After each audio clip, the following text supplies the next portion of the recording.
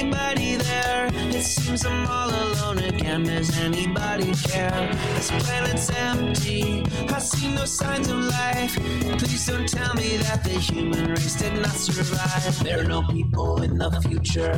There are no people. There are no people in the future. No people at all. There are no people in the future. Where did all my people go? There are no people in the future. Let me try my people call. Where are all my people?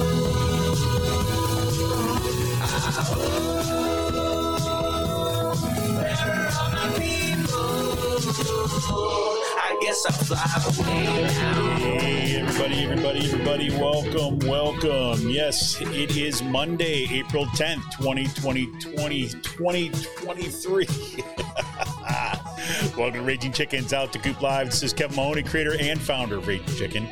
On Out to Coop Live, we talk to progressives, activists, and troublemakers of all sorts, right from our own backyards and across the country, or that there's nights like tonight. We're actually doing kind of like a Monday politics roundup. As listeners to the show know, we did not have a Friday politics roundup, and I forgot to tell everybody that we are not going to have a Friday politics roundup. That's because half of my brain thought we were having it, and the other half of my brain knew that we couldn't because it was a holiday weekend, and my kids had off, and a whole bunch of stuff, and we were, whatever. You know the drill. Anyways, but you can also join us the end of the week for our Friday politics roundup, normally, where we break down the good, bad, and the ugly of state national politics. We'll do a little of that tonight. And you can get all our shows by subscribing to us on Podbean, iTunes, Spotify, wherever you get your podcast. And you can support this show and all our podcasts by becoming a patron for as little as $5 a month. Head on over to patreon.com/rcpress right now. Got a couple minutes. Do that. You can also help out the show by heading over to our YouTube channel if you're not there already. Smash that subscribe button, like the stream for the show, and hit that notification bell so you know every time that we go live. And if you're one of our podcast listeners, make sure you leave us that 5-star review. Let other people know why you listen to the podcast. It helps other people find the show. For more PA Progressive Talk, tune into the Rick Smith Show's live stream at 9 p.m. Eastern, his YouTube channel, Twitter, or Facebook, wherever you get your streams, and subscribe to his podcast wherever you get your podcasts. Head on over to thericksmithshow.com for the latest across all his platforms.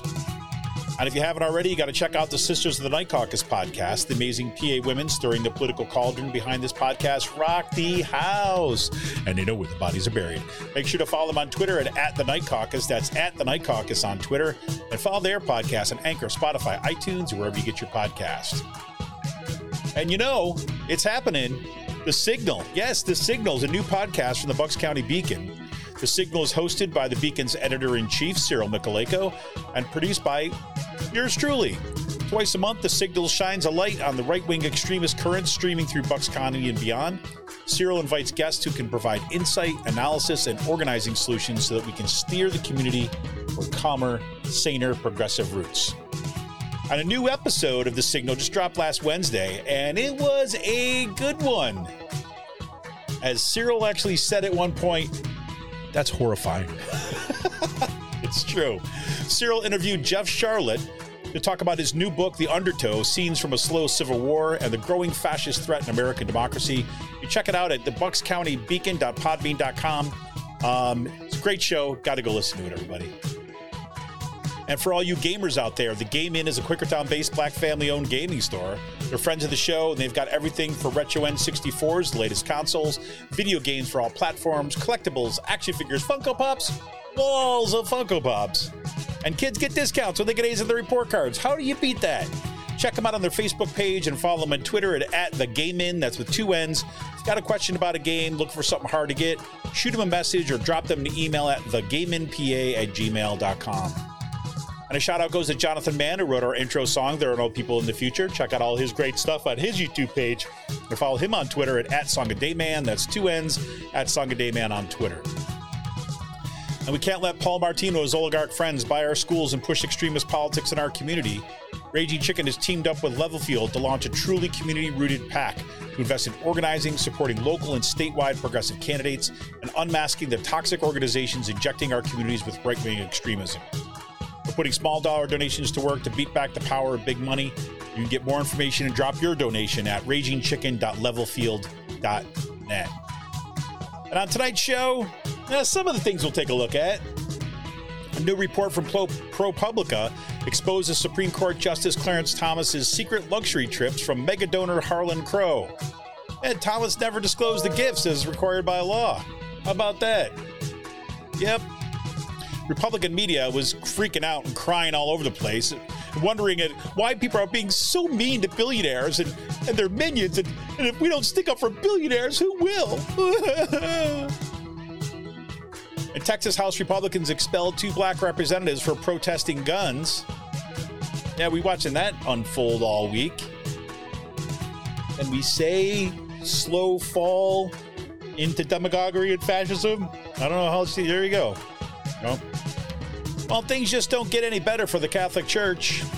That's right. New report on the Baltimore Diocese released last week shows that more than 150 priests sexually abused more than 600 children over 80 years. The church knew and covered it up. Not just a couple of bad apples. This is why systemic reform, I'd say more than reform at this point, but why we have to look at systems, not just random individuals. Crazy. And new court rulings look to ban the abortion medication mifepristone. I always can't say that. I'm so tired tonight too. And as 2 cases are likely headed to the Supreme Court.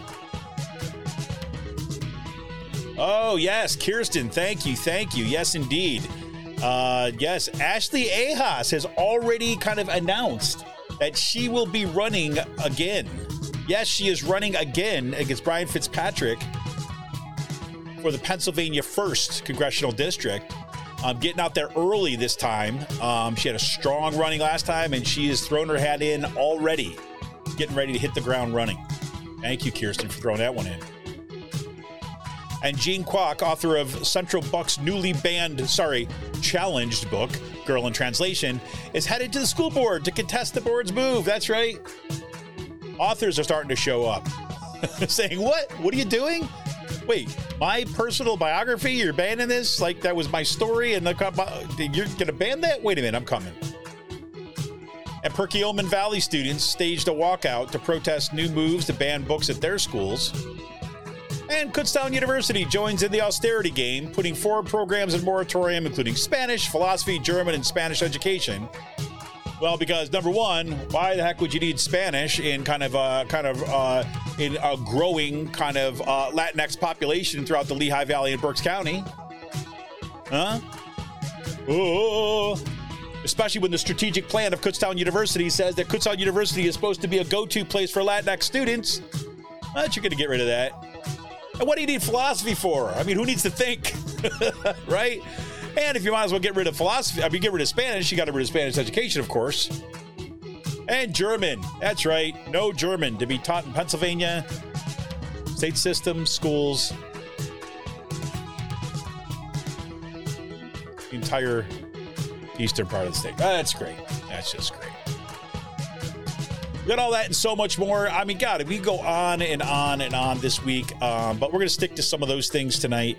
I did want to kind of, wait another week to get into this stuff. It was Easter weekend, Easter break, spring break is my kid's school designates it. Spent some time in Philadelphia on Friday at the Constitution Center, at the Betsy Ross house. That was kind of cool.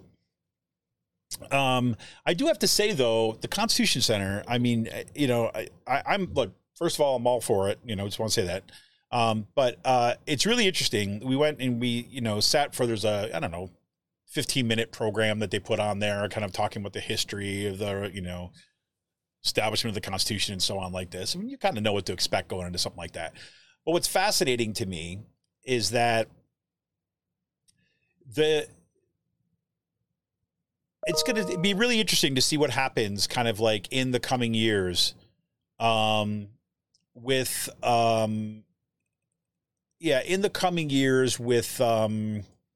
how they tell the story of like the American Revolution and the Constitution and so on. Right. And I don't just mean the facts, right? Because what's interesting is that, they've done the presentation acknowledged the, taking the land. If it wasn't as clear on the genocide thing, say, well, taking the land and committing genocide against native peoples, right? Kind of indigenous peoples. And then it talks about slavery, right? And talks about that and kind of the growth of slavery. But what's, so it's not kind of like a complete blind eye, right, to that history, right? And does highlight the kind of like struggle for change and one of the strengths of a kind of a democracy and so on. But what's interesting to me is that I think that the story is still presented, like in terms of how it's acted out, because there's a live actor there, right? And how they're acting it out and kind of how they're giving the speech and how is still this like speech that's supposed to speak to kind of like American exceptionalism and kind of like giving that kind of nationalism push, right? So the tone of voice is like, and then we conquered, that kind of voice. But the tone of the presentation and this kind of like rising music, kind of was at odds with the content, if you know what I mean. Right? I mean, it's like that nationalist tone, right? That complete celebration of American exceptionalism. You know what I'm talking about. You've all seen, whatever, like all those movies, those kind of nationalist or patriotic movies have that rising kind of like national anthem-y kind of music that goes and supposed to make you like your heart fill with pride for your nation, Independence Day speech, that kind of thing. And so the tone was there, but, increasingly becomes difficult to kind of maintain that tone, because the history of this country is so freaking complicated and violent and filled with all sorts of like historic kinds of abuses. So, so that's interesting, it's just kind of like how that played itself out. And, what was cool is a lot of the documents that are there and a lot of the displays as you kind of go through were, I think, more kind of, allowed more of that complicatedness to come through, and really were highlighting some of the moves for change and how some of the, that the history of the racism and sexism and kind of, and white supremacy, kind of how that flowed through the formation of this republic. So, I don't know. So whatever. So that was just kind of interesting kind of moment to kind of experience there. It was the first time I had been there, but just to feel that kind of little bit, that, that kind of disjuncture.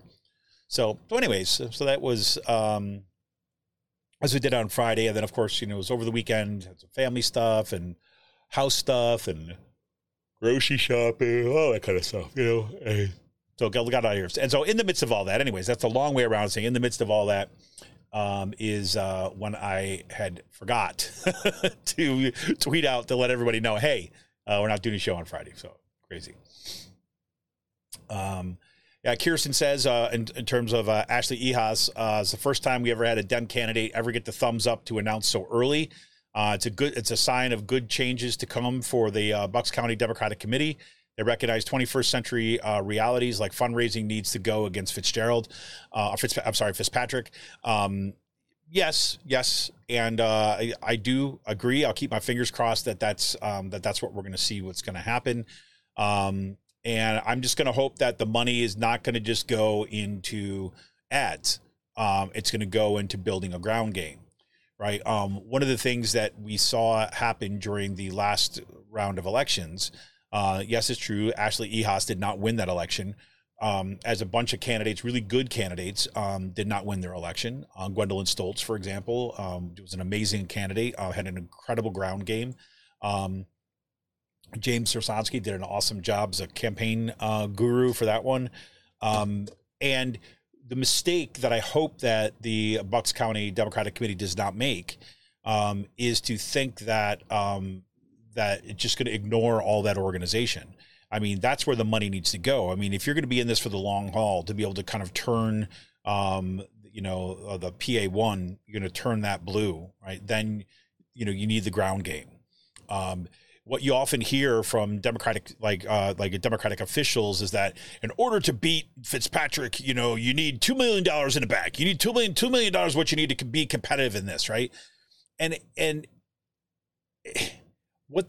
not saying money doesn't matter. Let's be clear, right? But what I'm saying is that it's as if that $2 million by itself is what it kind of makes a candidate competitive, as opposed to building real ground game. Now, one thing I will say, with Ashley Ehasz, her last campaign, early on, she was involved with what was happening, and her campaign was kind of what was involved with happening on the ground. She had a bunch of real awesome young folks that were going out knocking on doors and so on. I hope there's more of that. So let's see. I'm hopeful, but we shall see. We shall see. One of the problems that we've had, and we've talked about on the show consistently over the years, is that we haven't seen a candidate like Ashley Ehasz basically do well and then kind of continue to come back, right? It was always this kind of last minute scramble, like, oh, who can we find to run? Who can we find to run? She seems like, kind of legit candidate who's in it to run. So it's pretty awesome. Great. Oh, just thank you, Jenny. Jenny just let me know that Ashley Ehasz has an article. There's an Ehasz article in tomorrow's Beacon. So check out the Bucks County Beacon tomorrow for that article. That's fantastic. So that's all good news. So looking for a lot of good stuff. And things are heating up. We got the primaries coming up in May 16th. And boy, it's coming up fast. You know what I'm saying? It's coming up fast. So there we go. So I'd love to see what else we got. Other things people going through people's minds tonight. I'd love to hear what's on your mind. I'll love to other things that we should let other people know about. For me, the things that I had tagged for Friday's show that didn't happen were, we've seen that. Look. In some ways I could dig down into these articles and we could do this, but we've been inundated with this, and a lot of people have been following these stories for sure. But if you look at these articles next to one another, right? These four articles, or these four kind of issues that are happening right now. We had the new report that came up from ProPublica exposing Supreme Court Justice Clarence Thomas's secret luxury trips, right? That were funded by kind of mega donors. Right. Let me see. I was going to pull that up. Here we go. All right. So let's just read a little bit of this. So Supreme Court Justice Clarence Thomas has accepted secret luxury trips from Republican mega donor Harlan Crow for more than 2 decades in an apparent violation of financial disclosure law, a ProPublica report revealed on Thursday. This is last Thursday. Thomas has vacationed on Crow's 162-foot super yacht, flown on the real estate developer's private jet, and spent time at the GOP donor's private resort and other exclusive retreats. ProPublica reported, citing documents and dozens of interviews. Thomas, the 74-year-old conservative associate justice who has served in the nation's highest court since 1991, has not reported the trips on his financial disclosures as required by law, the nonprofit newsroom reported. The investigation, I'm reading from a CNBC article, so that just, that's what I'm saying. The investigation offers more fuel to Thomas's critics, who say that his refusal to recuse himself from cases touching on issues related to his wife's political work in conservative circles, including her involvement in schemes to overturn the 2020 election, poses a conflict of interest. Right? Ethics experts and ex-judges interviewed by ProPublica were incredulous. Thomas, quote, seems to have more completely disregarded his higher ethical obligations, unquote. Virginia Cantor, chief ethics counsel at the watchdog group Crew, told the outlet. Quote, when a justice's lifestyle is being subsidized by the rich and famous, it is absolutely corrodes public trust, unquote, Cantor said. And it kind of goes on, right? And it documents all this stuff that, has been kind of talked about and people have been pointing out for quite some time. And he doesn't need to do anything about it. There's no accountability, right? There's not going to be accountability. Maybe there'll be lots of public pressure. I think that is the only thing that will bring any kind of accountability, because, he's not going to get impeached. He's got no incentive to leave the court, right? Especially since the Republicans are so keen on making sure they keep that report, or keep that kind of supermajority on the court. So there you go. So the question is, what will be done, right? And how do we kind of deal with this? Right? So that's one thing.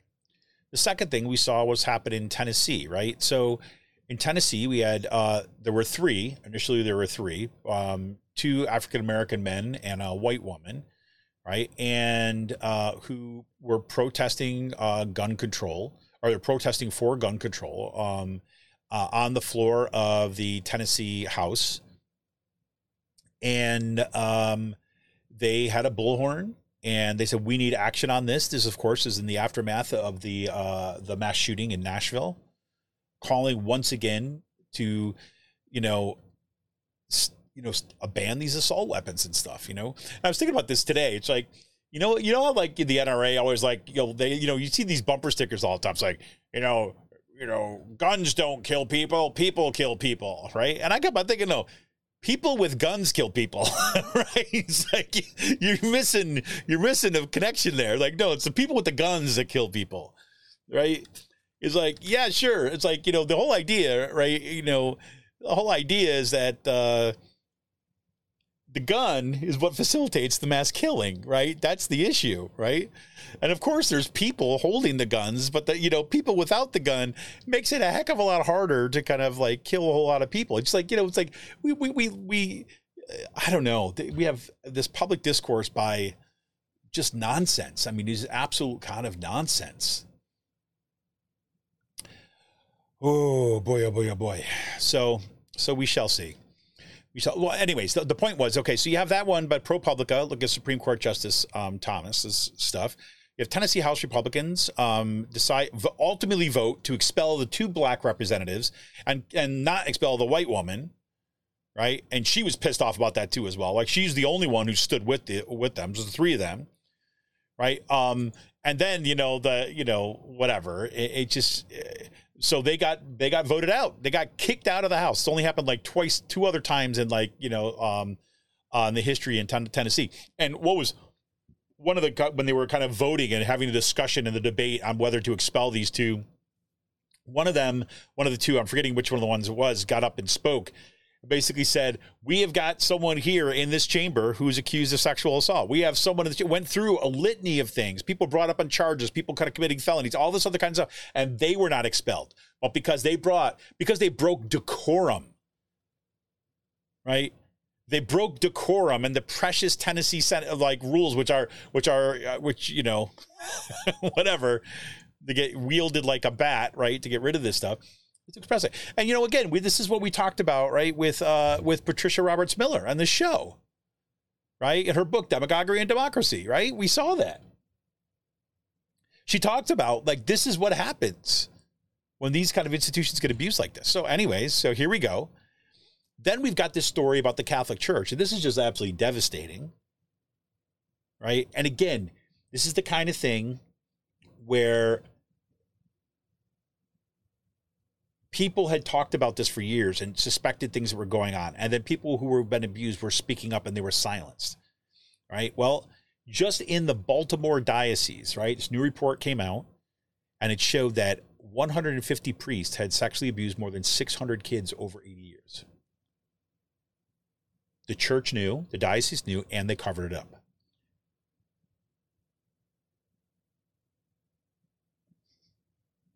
I didn't talk about this issue, this specific one. We talk about this in one of my class, Rhetoric, Democracy, and Advocacy, right? We talk about these, what are some of the rules of a democratic culture, right? One, there's fairness, right? And that idea of that if it applies to this group, it applies to this group, right?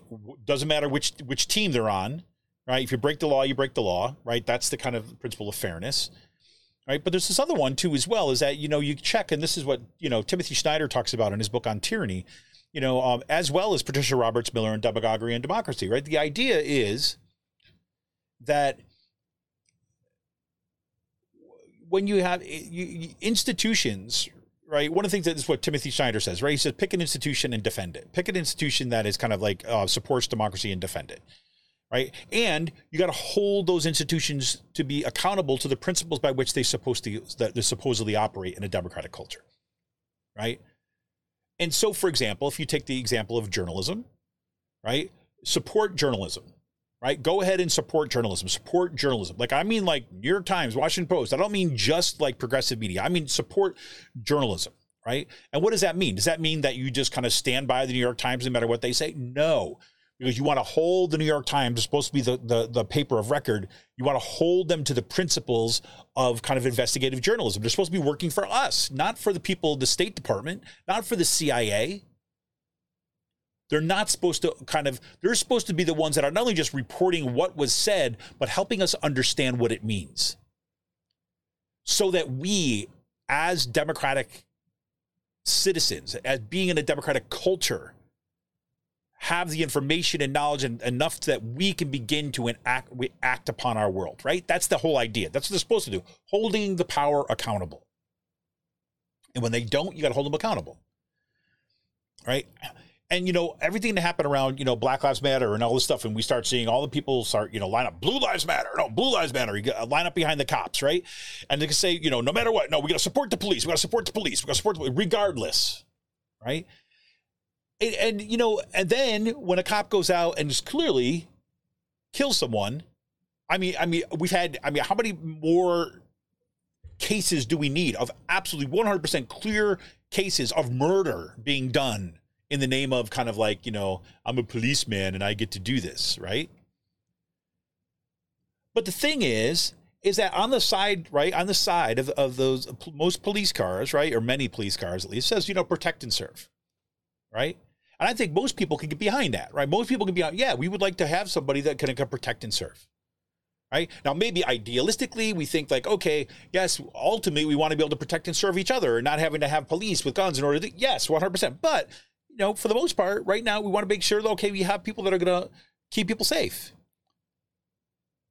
When you have police officers that go out and kind of murder people and they break all the rules, shutting off their, you know, their body cams or whatever, you know, like do not follow kind of best practices. Do not act in a way that keeps everybody's life safe, not just ones that they want, not just white people's lives, but everybody's lives, not just rich people's lives, but everybody's lives. And when they violate that trust, they need to be held accountable.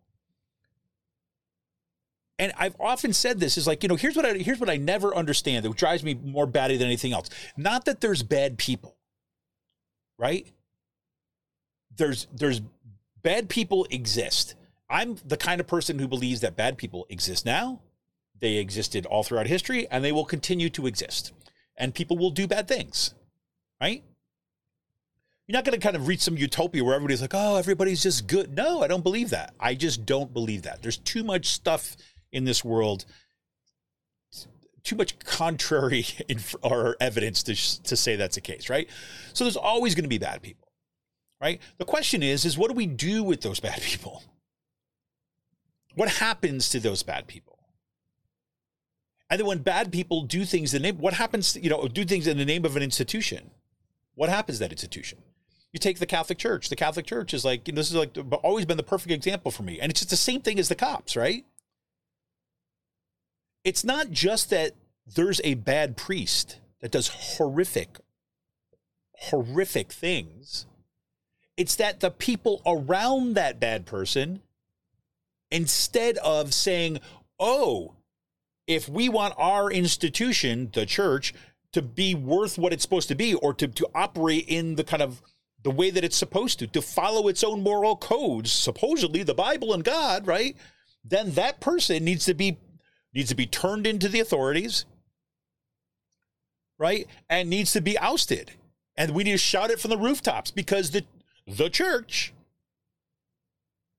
will be damaged if you protect those people. But it again and again and again and again, what it did, it covered it up and it enabled the abuse to continue. And all those people who knew, and look, I understand, right? If I'm a young priest and I look over here and I see that this abuse is going on, but I'm new to the priesthood and I'm just going to be worried about my job. What's going to happen to me personally? It could hurt me. So therefore, I'm going to allow that priest to hurt kids. Right? In the case of the Catholic Church, this is what I've always thought, right? In the case of the Catholic Church, if I'm a priest who supposedly took vows to God, and I believe in those things deeply, so much that I'm devoting my life to that, then I've already said I'm willing to sacrifice other options in my life in order to serve this higher purpose. And what could be a more higher purpose than watching somebody next to me, somebody kind of that I work with, somebody that I know to be abusing kids? And yet they covered it up, and the church threatened them, and people cowered. And it wasn't just the priests, right? It was also the people that were kind of civil servants that worked with the priests. Civil, I forget what they call them, right? Well, people who are not kind of ordained, and they didn't say anything.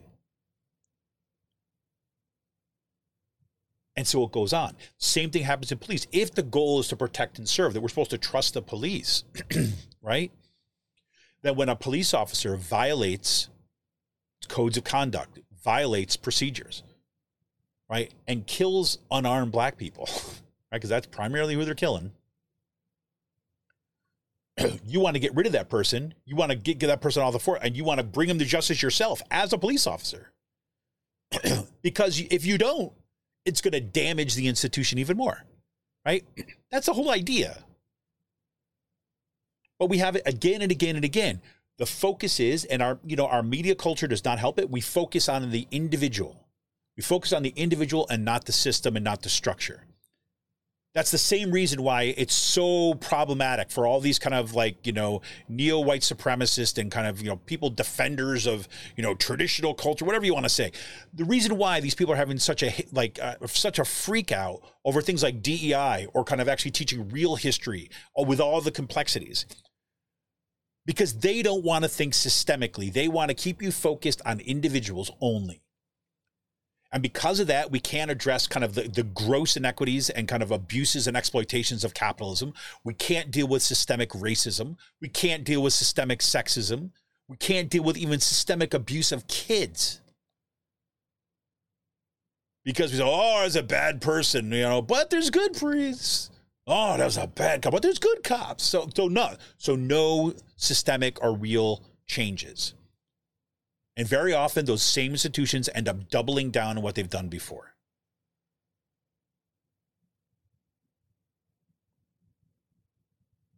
It's about you literally, you go through, I'll say the last one too. And now you've got these new court rulings, right? This is probably just past couple days, right? The new court rulings, look to ban the kind of abortion medication, mifepristone. Right? As in two cases, the abortion pill, right? And two cases are likely headed to the Supreme Court. This is bad. Right? Let me give you this little piece from NPR, right? So access to a common abortion medication currently hangs in the balance in a pair of contradictory decisions by federal judges, setting the stage for the most significant legal action on abortion since the overturning of Roe v. Wade last year. Mifepristone is widely used across the United States to end pregnancy in the first 10 weeks of gestation. About half of all abortions nationwide are performed using mifepristone as the first of a two-pill regimen. The drug is also commonly used to help manage miscarriages. The name brand drug Mifeprex was first approved by the Food and Drug Administration more than 20 years ago, and since then it has been used millions of times. And major medical groups say it has a strong safety record. A generic version was approved in 2019. Now the drug's future is in jeopardy. A federal judge in Texas issued a preliminary injunction that undoes the FDA's approval of mifepristone nationwide beginning this Friday. This is the past Friday. Meanwhile, a competing ruling of Washington state could limit the Texas injunction's reach. Right? So there's this other case here that's kind of not as extreme, right?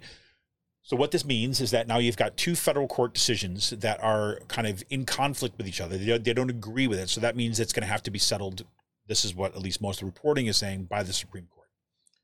And you know where the Supreme Court stands on abortion because, as that article just said, they just undid Roe v. Wade. Right? So remember, leave it up to the states. Remember that whole thing? Remember that whole thing about, yes, we're going to, make sure, yes, but they'll still be able to get medical abortions through these pills, mifepristone. Remember that? It's less than a year ago. And this is already, the shoe is already dropped.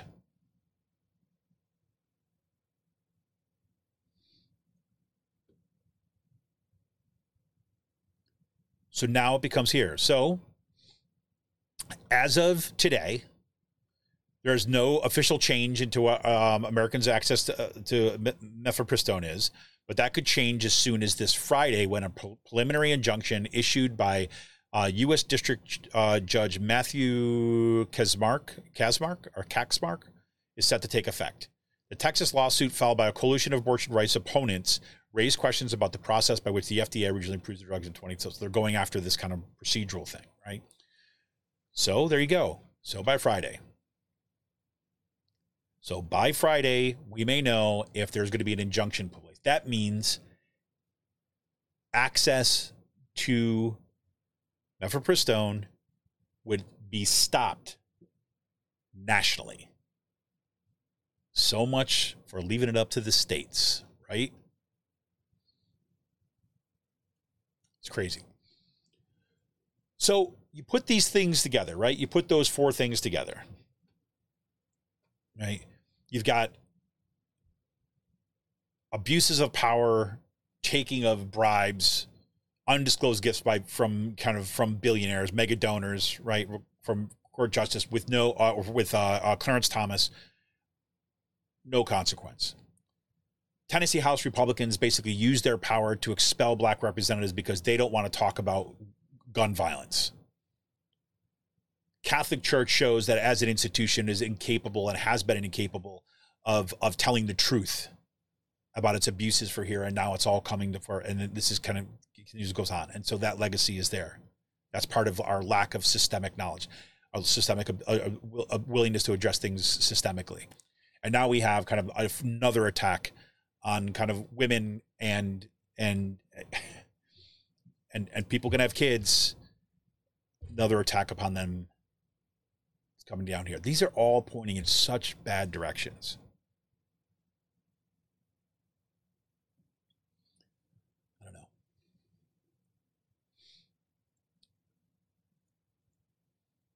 I don't know.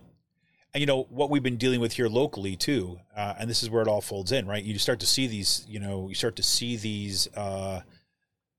boots drop. Lack of accountability for Clarence Thomas.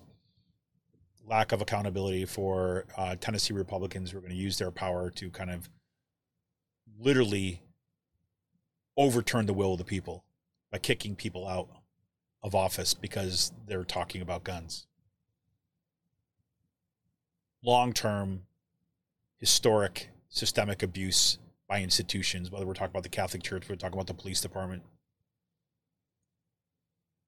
corporations, oil and gas industry when it comes to climate change. No accountability. And now we're seeing the kind of persistent march forward of taking away more of our rights.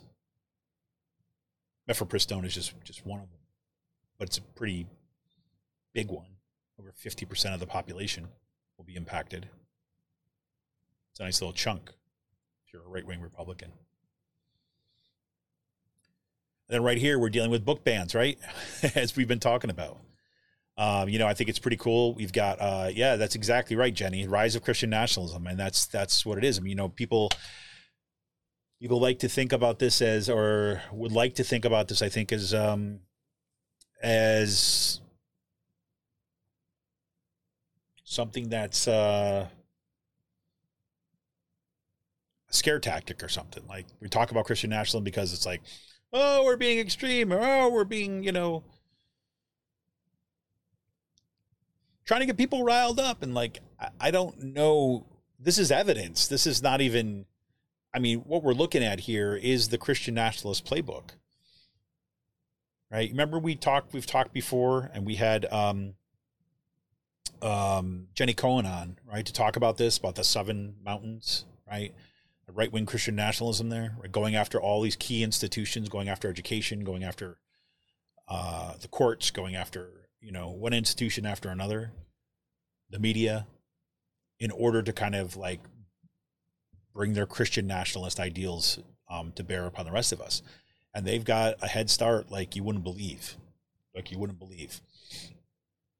Last week, when we talked with Jeff Charlotte about his new book, The Undertow, on the Signal last week, or I should say when Cyril did, I got to listen to the conversation, obviously, because I'm producing the show. But that show, I mean, what he talks about is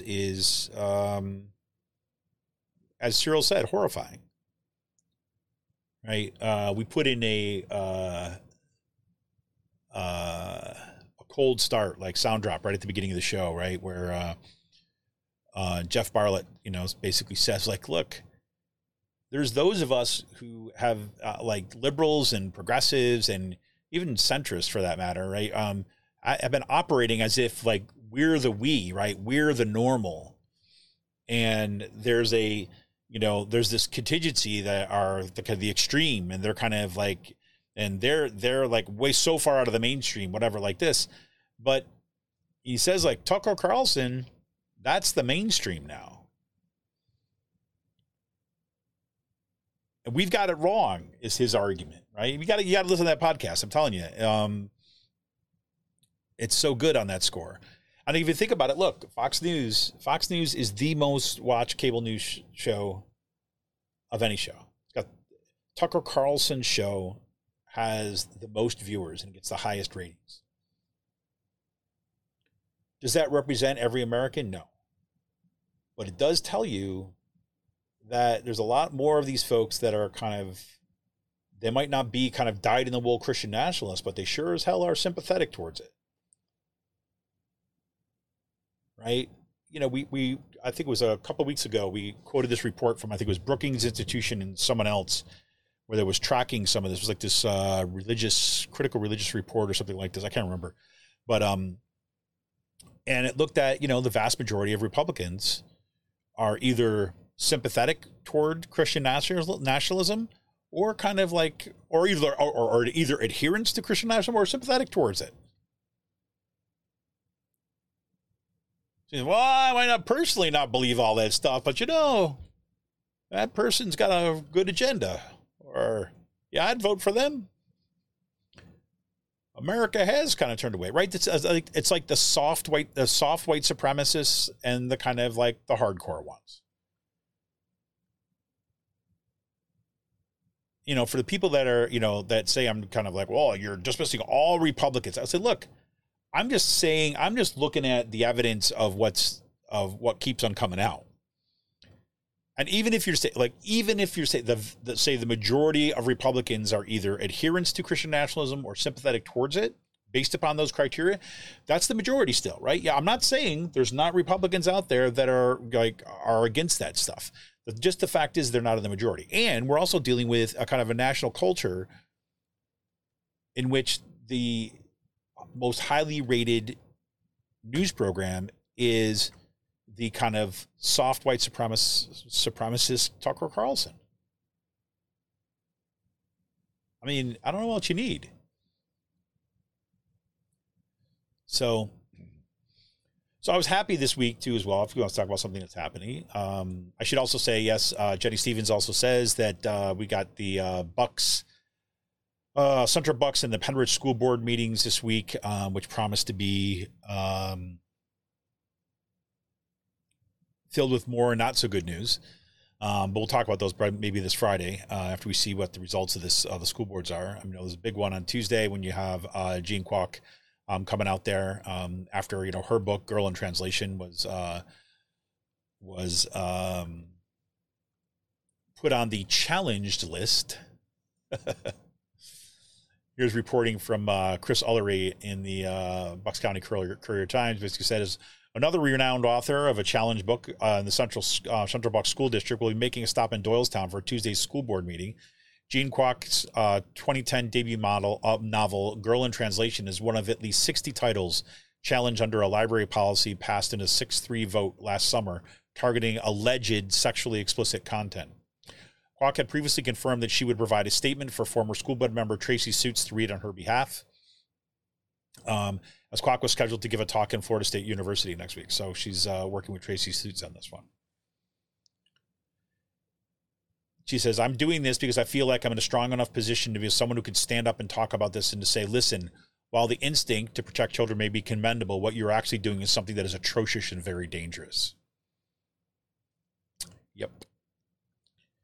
especially because you say that book, it tells a story of a young girl that immigrated with her mother from China to Brooklyn, New York, and lives a double life as a student by day and a sweatshop worker at night to help support her family. Right? It's the kind of stories that we need.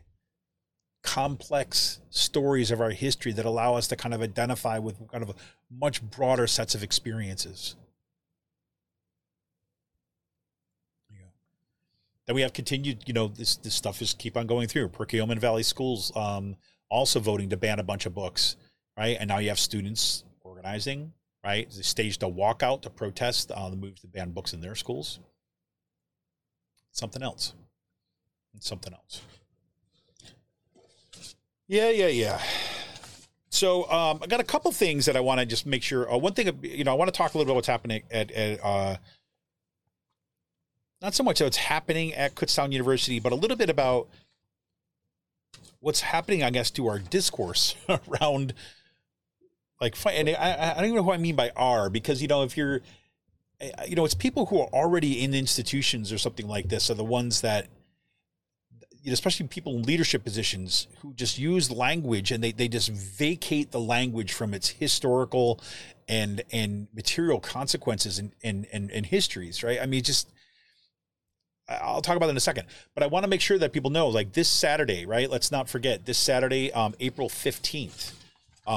Remember, we had a show here. We had Alan Gratz on the show, talk about his new book, 2 Degrees.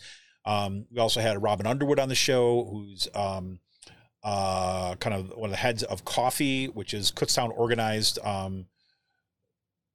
to protect educational excellence. I knew I'd get it, or to, yeah. I'm saying P and it's a P, F. Anyways, but the Kutztown group, it's a parents and community group, Coffee, which is basically kind of like trying to kind of take back the school board from the kind of right-wing extremists who have occupied it there. Well, you remember they banned Alan Gratz's book, 2 Degrees, because it dealt with climate change, right? Alan Gratz will be in Kutztown this Saturday for the Kutztown University Children's Literature Conference. And the idea initially, right, was to have the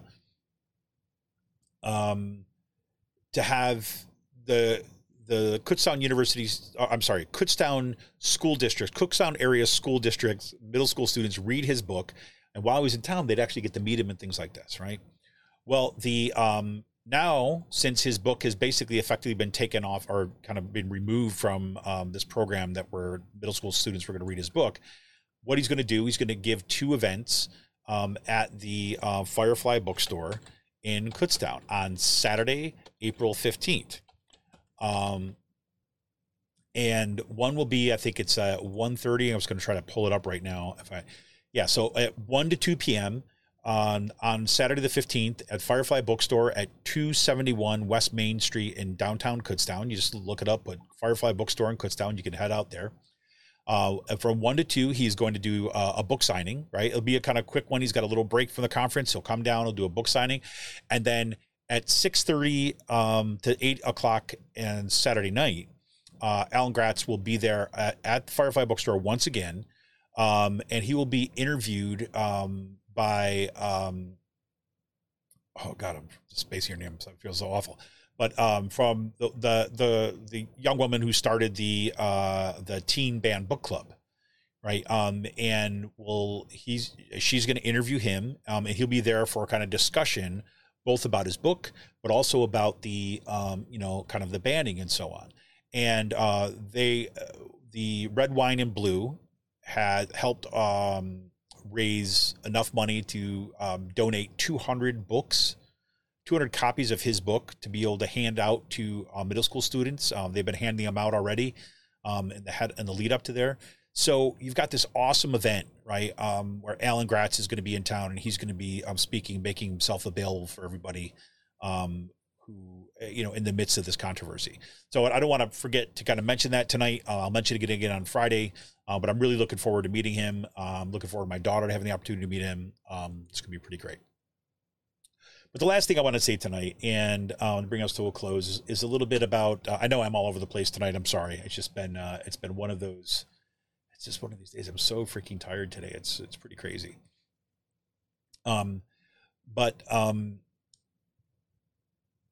So Kutztown University is going through another round of austerity, right? And it's not just Kutztown University. As you know, we've seen the state system of higher education consolidate 6 universities into 2. Now those universities are incredible amounts of debt. And because guess what? Consolidation doesn't save money, it costs money. And sure enough, the money did not come through in this budget to actually cover that debt. So it's going to have further impacts. But you also have a chancellor, Chancellor Daniel Greenstein, who is basically, says we're transforming higher education. And really what it's just another program of austerity. And he puts together these numbers, which are designed to kind of help keep the university healthy. But really it's about kind of eliminating programs, right? And getting rid of faculty members and downsizing. It's the same old thing. It's just dressed up in fancy Silicon Valley talk. So there was an email that came from Lauren Baston Arnold, who's the provost of Kutztown University, that was sent out to faculty members. And she was kind of addressing this issue. And I just want to read you a little bit about this and talk a little bit about it. So, and they never mentioned the programs that are being put in a moratorium, but here you go. So as part of the important work of maintaining sustainable and a vibrant campus, we need to engage in an ongoing discussion regarding our program array and the changing needs and desires of student populations over time. This work must include both consideration of programs that our traditional student population are more or less interested in pursuing, as well as looking for opportunities to serve more individuals in the region and beyond with high-quality educational opportunities in the bachelorette, post-bachelorette, graduate, and non-credit levels. As we look to our current programs and program health, the things we considered through a combination of how they unfolded was different in each case. They included, and you look at graduation rates and a bunch of there's a list here. I'm not going to bore you with with the full list. But here's what's interesting about this, right?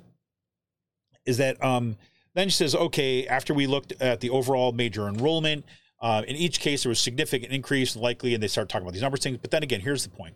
Having completed these analyses and after a series of discussions, the decision was made to move several undergraduate programs in a moratorium. Those programs have been notified and engaged in discussion on the related deans.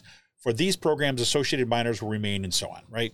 So, you gotta love the passive voice, right? You gotta love the passive voice. And then she says, I regret such an action is necessary, and I know that it's professionally painful to the faculty to support these programs and care deeply about the students in them. It is my hope that in the fall we can begin to consider what opportunities might exist in areas connected to the programs involved. I mean, and what they basically mean by that is they're going to basically, whoever left, they're going to try to lump them all into one department, right? And kind of have them teach some random gen ed classes until those faculty are so tired about it and they retire, and then they can finally kind of close that stuff all out. That's really what's happened before, right? But what's interesting about this, one, there's the passive voice. These things happen. What's absolutely, or this is not her fault in particular, right? But it is the administration at Kutztown University. And look, you probably have heard the same kind of stuff in your own kind of business, your own organization. It's the same thing over and over again, right? There's a complete disregard of the conditions which got us to this point, right? So some of the programs that are being put in moratorium are also programs, right, that the administration has refused to issue replacement lines for after faculty members have retired or left to take other jobs, right? So there's a reason why there's fewer and fewer Spanish members. It's because they can't offer the classes to teach the class, to teach in their program because they don't have the faculty to teach it. And the counseling program at Kutztown University, or the counselors, right? It's a faculty counseling center, right? For students. They no longer have a faculty member because the university refused to hire the people as replacements and made the conditions so dire. So what this email to faculty says is well, look, we're just looking at the numbers here, and we just, look at this poor program. It's not doing so well. We hate to get rid of it, but what are you going to do? It's, we're trying to put the research. As long as I've been at Kutztown, I mean, read anything I've written about the history of my university or of POSU over the past 10 years. Seriously. It's been shock doctrine politics. This is it's like you slowly make conditions worse so that faculty leave, students are frustrated, so that you can eventually limit the program. Instead of just coming in and saying, "Well, no, we're going to drop the act, we're going to cut these programs, and because that's what we want to do." No, they're just going to like bleed it out of all of us and pretend that they're doing it because they care.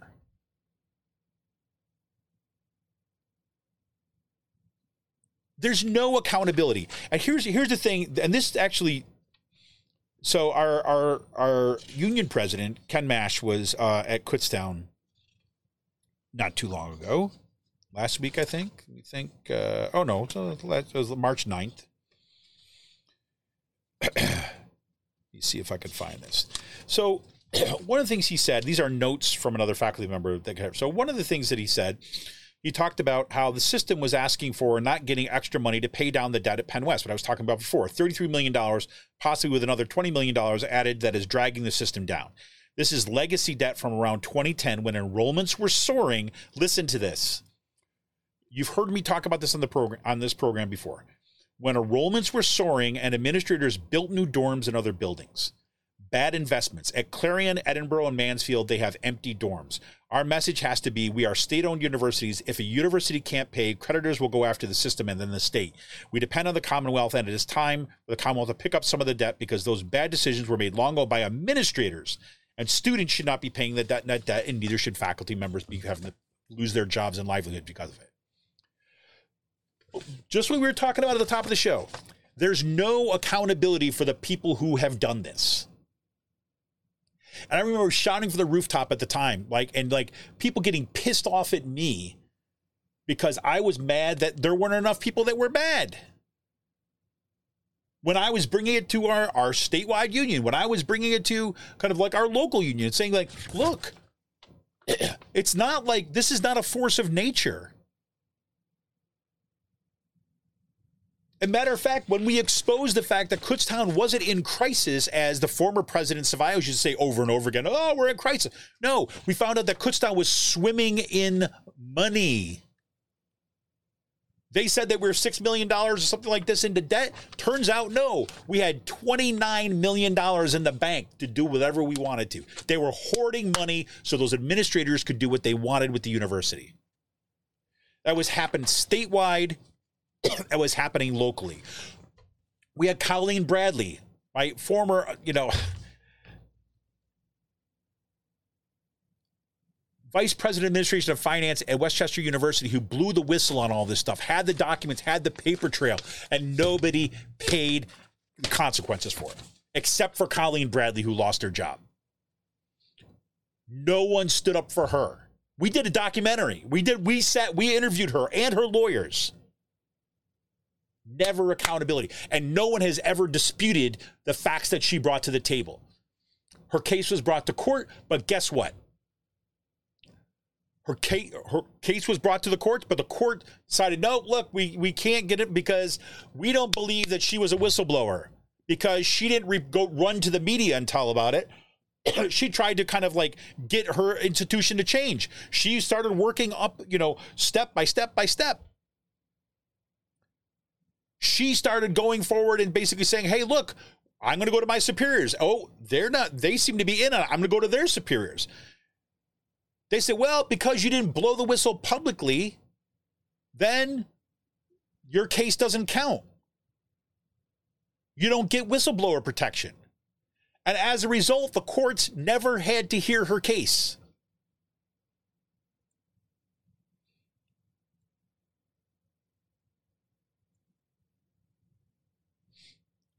Jenny, you say, why won't the union get involved? Well, look, Colleen Bradley, when ABSCUF, as a statewide union, when ABSCUF actually commissioned a report to expose the shenanigans that was happening around, like across the state system, these kind of like unethical accounting practices, Colleen Bradley came and testified on their behalf. Any hearing. She showed up to support Abscuff's case.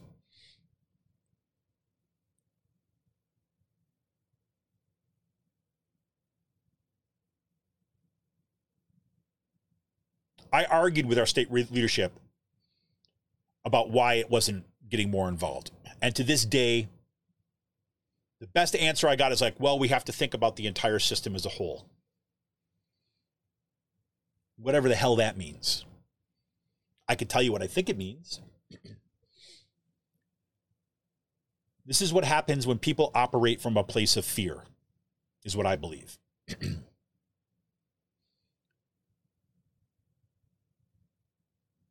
And when you operate from when you think public relations is politics. Because let me lay it out for you. This is what it was, is that what was happening is administrators were keeping two sets of books. And they were consulting with the chancellor's office in Harrisburg. And the chancellor's office in Harrisburg was showing them how to do it. Right? Colleen Bradley, I mean, be happy to send people the link again. I just aired it over Thanksgiving break. I thought over Christmas break, maybe. Again. And basically what it shows, they were going to politicians and they were telling faculty members and students that everything was in crisis. But the truth of the matter is it wasn't. The truth of the matter is that they were, quote unquote, spending money on paper. So in other words, they had these projects that they wanted, the administrators wanted. They had things that they wanted to control at their institutions. One of them is they wanted to reduce the number of faculty members. And then there was these special beautifications of their campuses that they thought was going to bring in more students. So they spent it by taking this chunk of money from the education fund and putting it into the bank account and saying, oh, that's going for the future project. It appears on the balance sheet as a cost. And they were saving money while they were telling politicians and while they were telling the public and while they were telling us faculty and students that they were in crisis. We had no money. But meanwhile, when they would go to the creditors and have to get a credit rating, they would show them the other set of books to make sure they got good stuff, right? It's disgusting. So the concern was, if we expose this, right, if this was pushed too hard in the public, then because the Republicans dominated the state legislature, right, they would look at it and they would say, oh, the state has a lot of money. Wait, these state system schools do have a lot of money? It's just faculty complaining then. It's because faculty want too much. And people were worried, this is my belief, that that we couldn't tell the story, right? Basically what it was is that the media would harp on this, the Republican politicians would harp on this, and they would say, see, greedy faculty members are lying to us.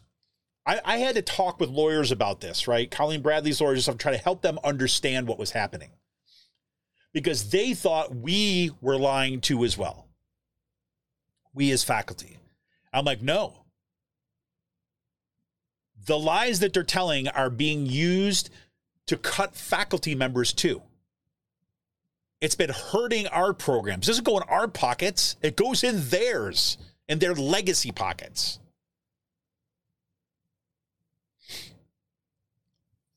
But people were too afraid to try to tell that story. It's not an easy story to tell, I grant you that. So the concern was if that got out, then they would be used, that story, that certain schools hiding money would be used to shut down particular schools and colleges, right? Well, it's happened anyways, right? It just took an extra few years. And what kills me is now we see the acknowledgement. See, they made the bad decisions back then, right? Yep. But there's not going to be any accountability. And it's frustrating. Yeah, Jenny, I'm with you. It says PSEA refuses to get involved with the public school issues. I don't understand it. I've said this on this show so many different times. I think I don't understand that mentality of unions. I mean, it is not the history of unions that I was part of. And I know that as I say this, there's going to be people that are going to be hating me for it, but whatever, go for it. Show me that I'm wrong. We don't have the truth on our side. We're not willing to tell the hard truth. Then what the hell are we doing? Right? Anyways. All right. I've gone on longer than I wanted to tonight. I know that my daughter and my wife are itching to watch something down here. And of course, my little studio is not really a studio. It's just a little corner of the basement. So I'm going to have to hand over this space now for here. So anyways, everybody, listen, I really appreciate it. I'm sorry I'm kind of a little rambly and ranty tonight, but I am tired and frustrated, and is what it is. Good news is we got some great stuff coming up. We got some good folks coming on the show pretty soon. I've got got like 2-3 balls up in the air at this point. I'm just keeping my fingers crossed that they all don't say, okay, this date. And I'm going to have to kind of figure who I'm going to schedule when. So hopefully we're going to work out. We're going to have some new announcements for some guests coming up. Looking forward to it. We're going to have to start talking about the primaries coming up soon. Definitely the summertime is going to be focused on a lot of what's happening at municipal elections and the organizing for 2024. It's going to be a big year. But, once again, I want to thank everybody here, everybody who's here now, everybody who's listening to the show, everybody's listening to the podcast, for all your support, kind of over the course of, the years since we started this thing.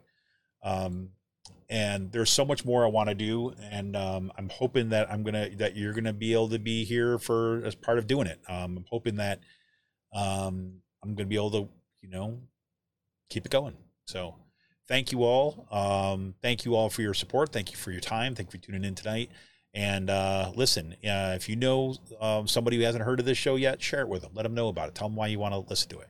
Make sure you leave us that 5-star review on your whatever podcast catcher you've got, right? And leave the comments. Let everybody know, why is it that you get this 5-star review? Why do you like this show, right? And if you're watching this on YouTube, listen to it on YouTube, make sure you hit that subscribe button, like the stream for this show, hit that notification bell so you know every time we go live. Even if you are not watching the YouTube stream every time, even if you do not listen to every single podcast, those ratings, that subscription and stuff like that helps other people find the show, right? It helps kind of support the work that we're doing here. So thank you, thank you, thank you. And if you want to become a patron for the show, you can just head on over to patreon.com/rcpress. You become a patron for as little as $5 a month. That's what keeps us going here, folks. Lots of little folks stepping forward, giving what they can. So we all in this together and help kind of support independent progressive media kind of throughout Bucks County. So there you have it. All right, everybody. We will see you again on Friday. Fingers crossed. Until then, have a good week. Keep up the fight. Keep up the amazing work that all of you are doing. And talk to you soon. See ya!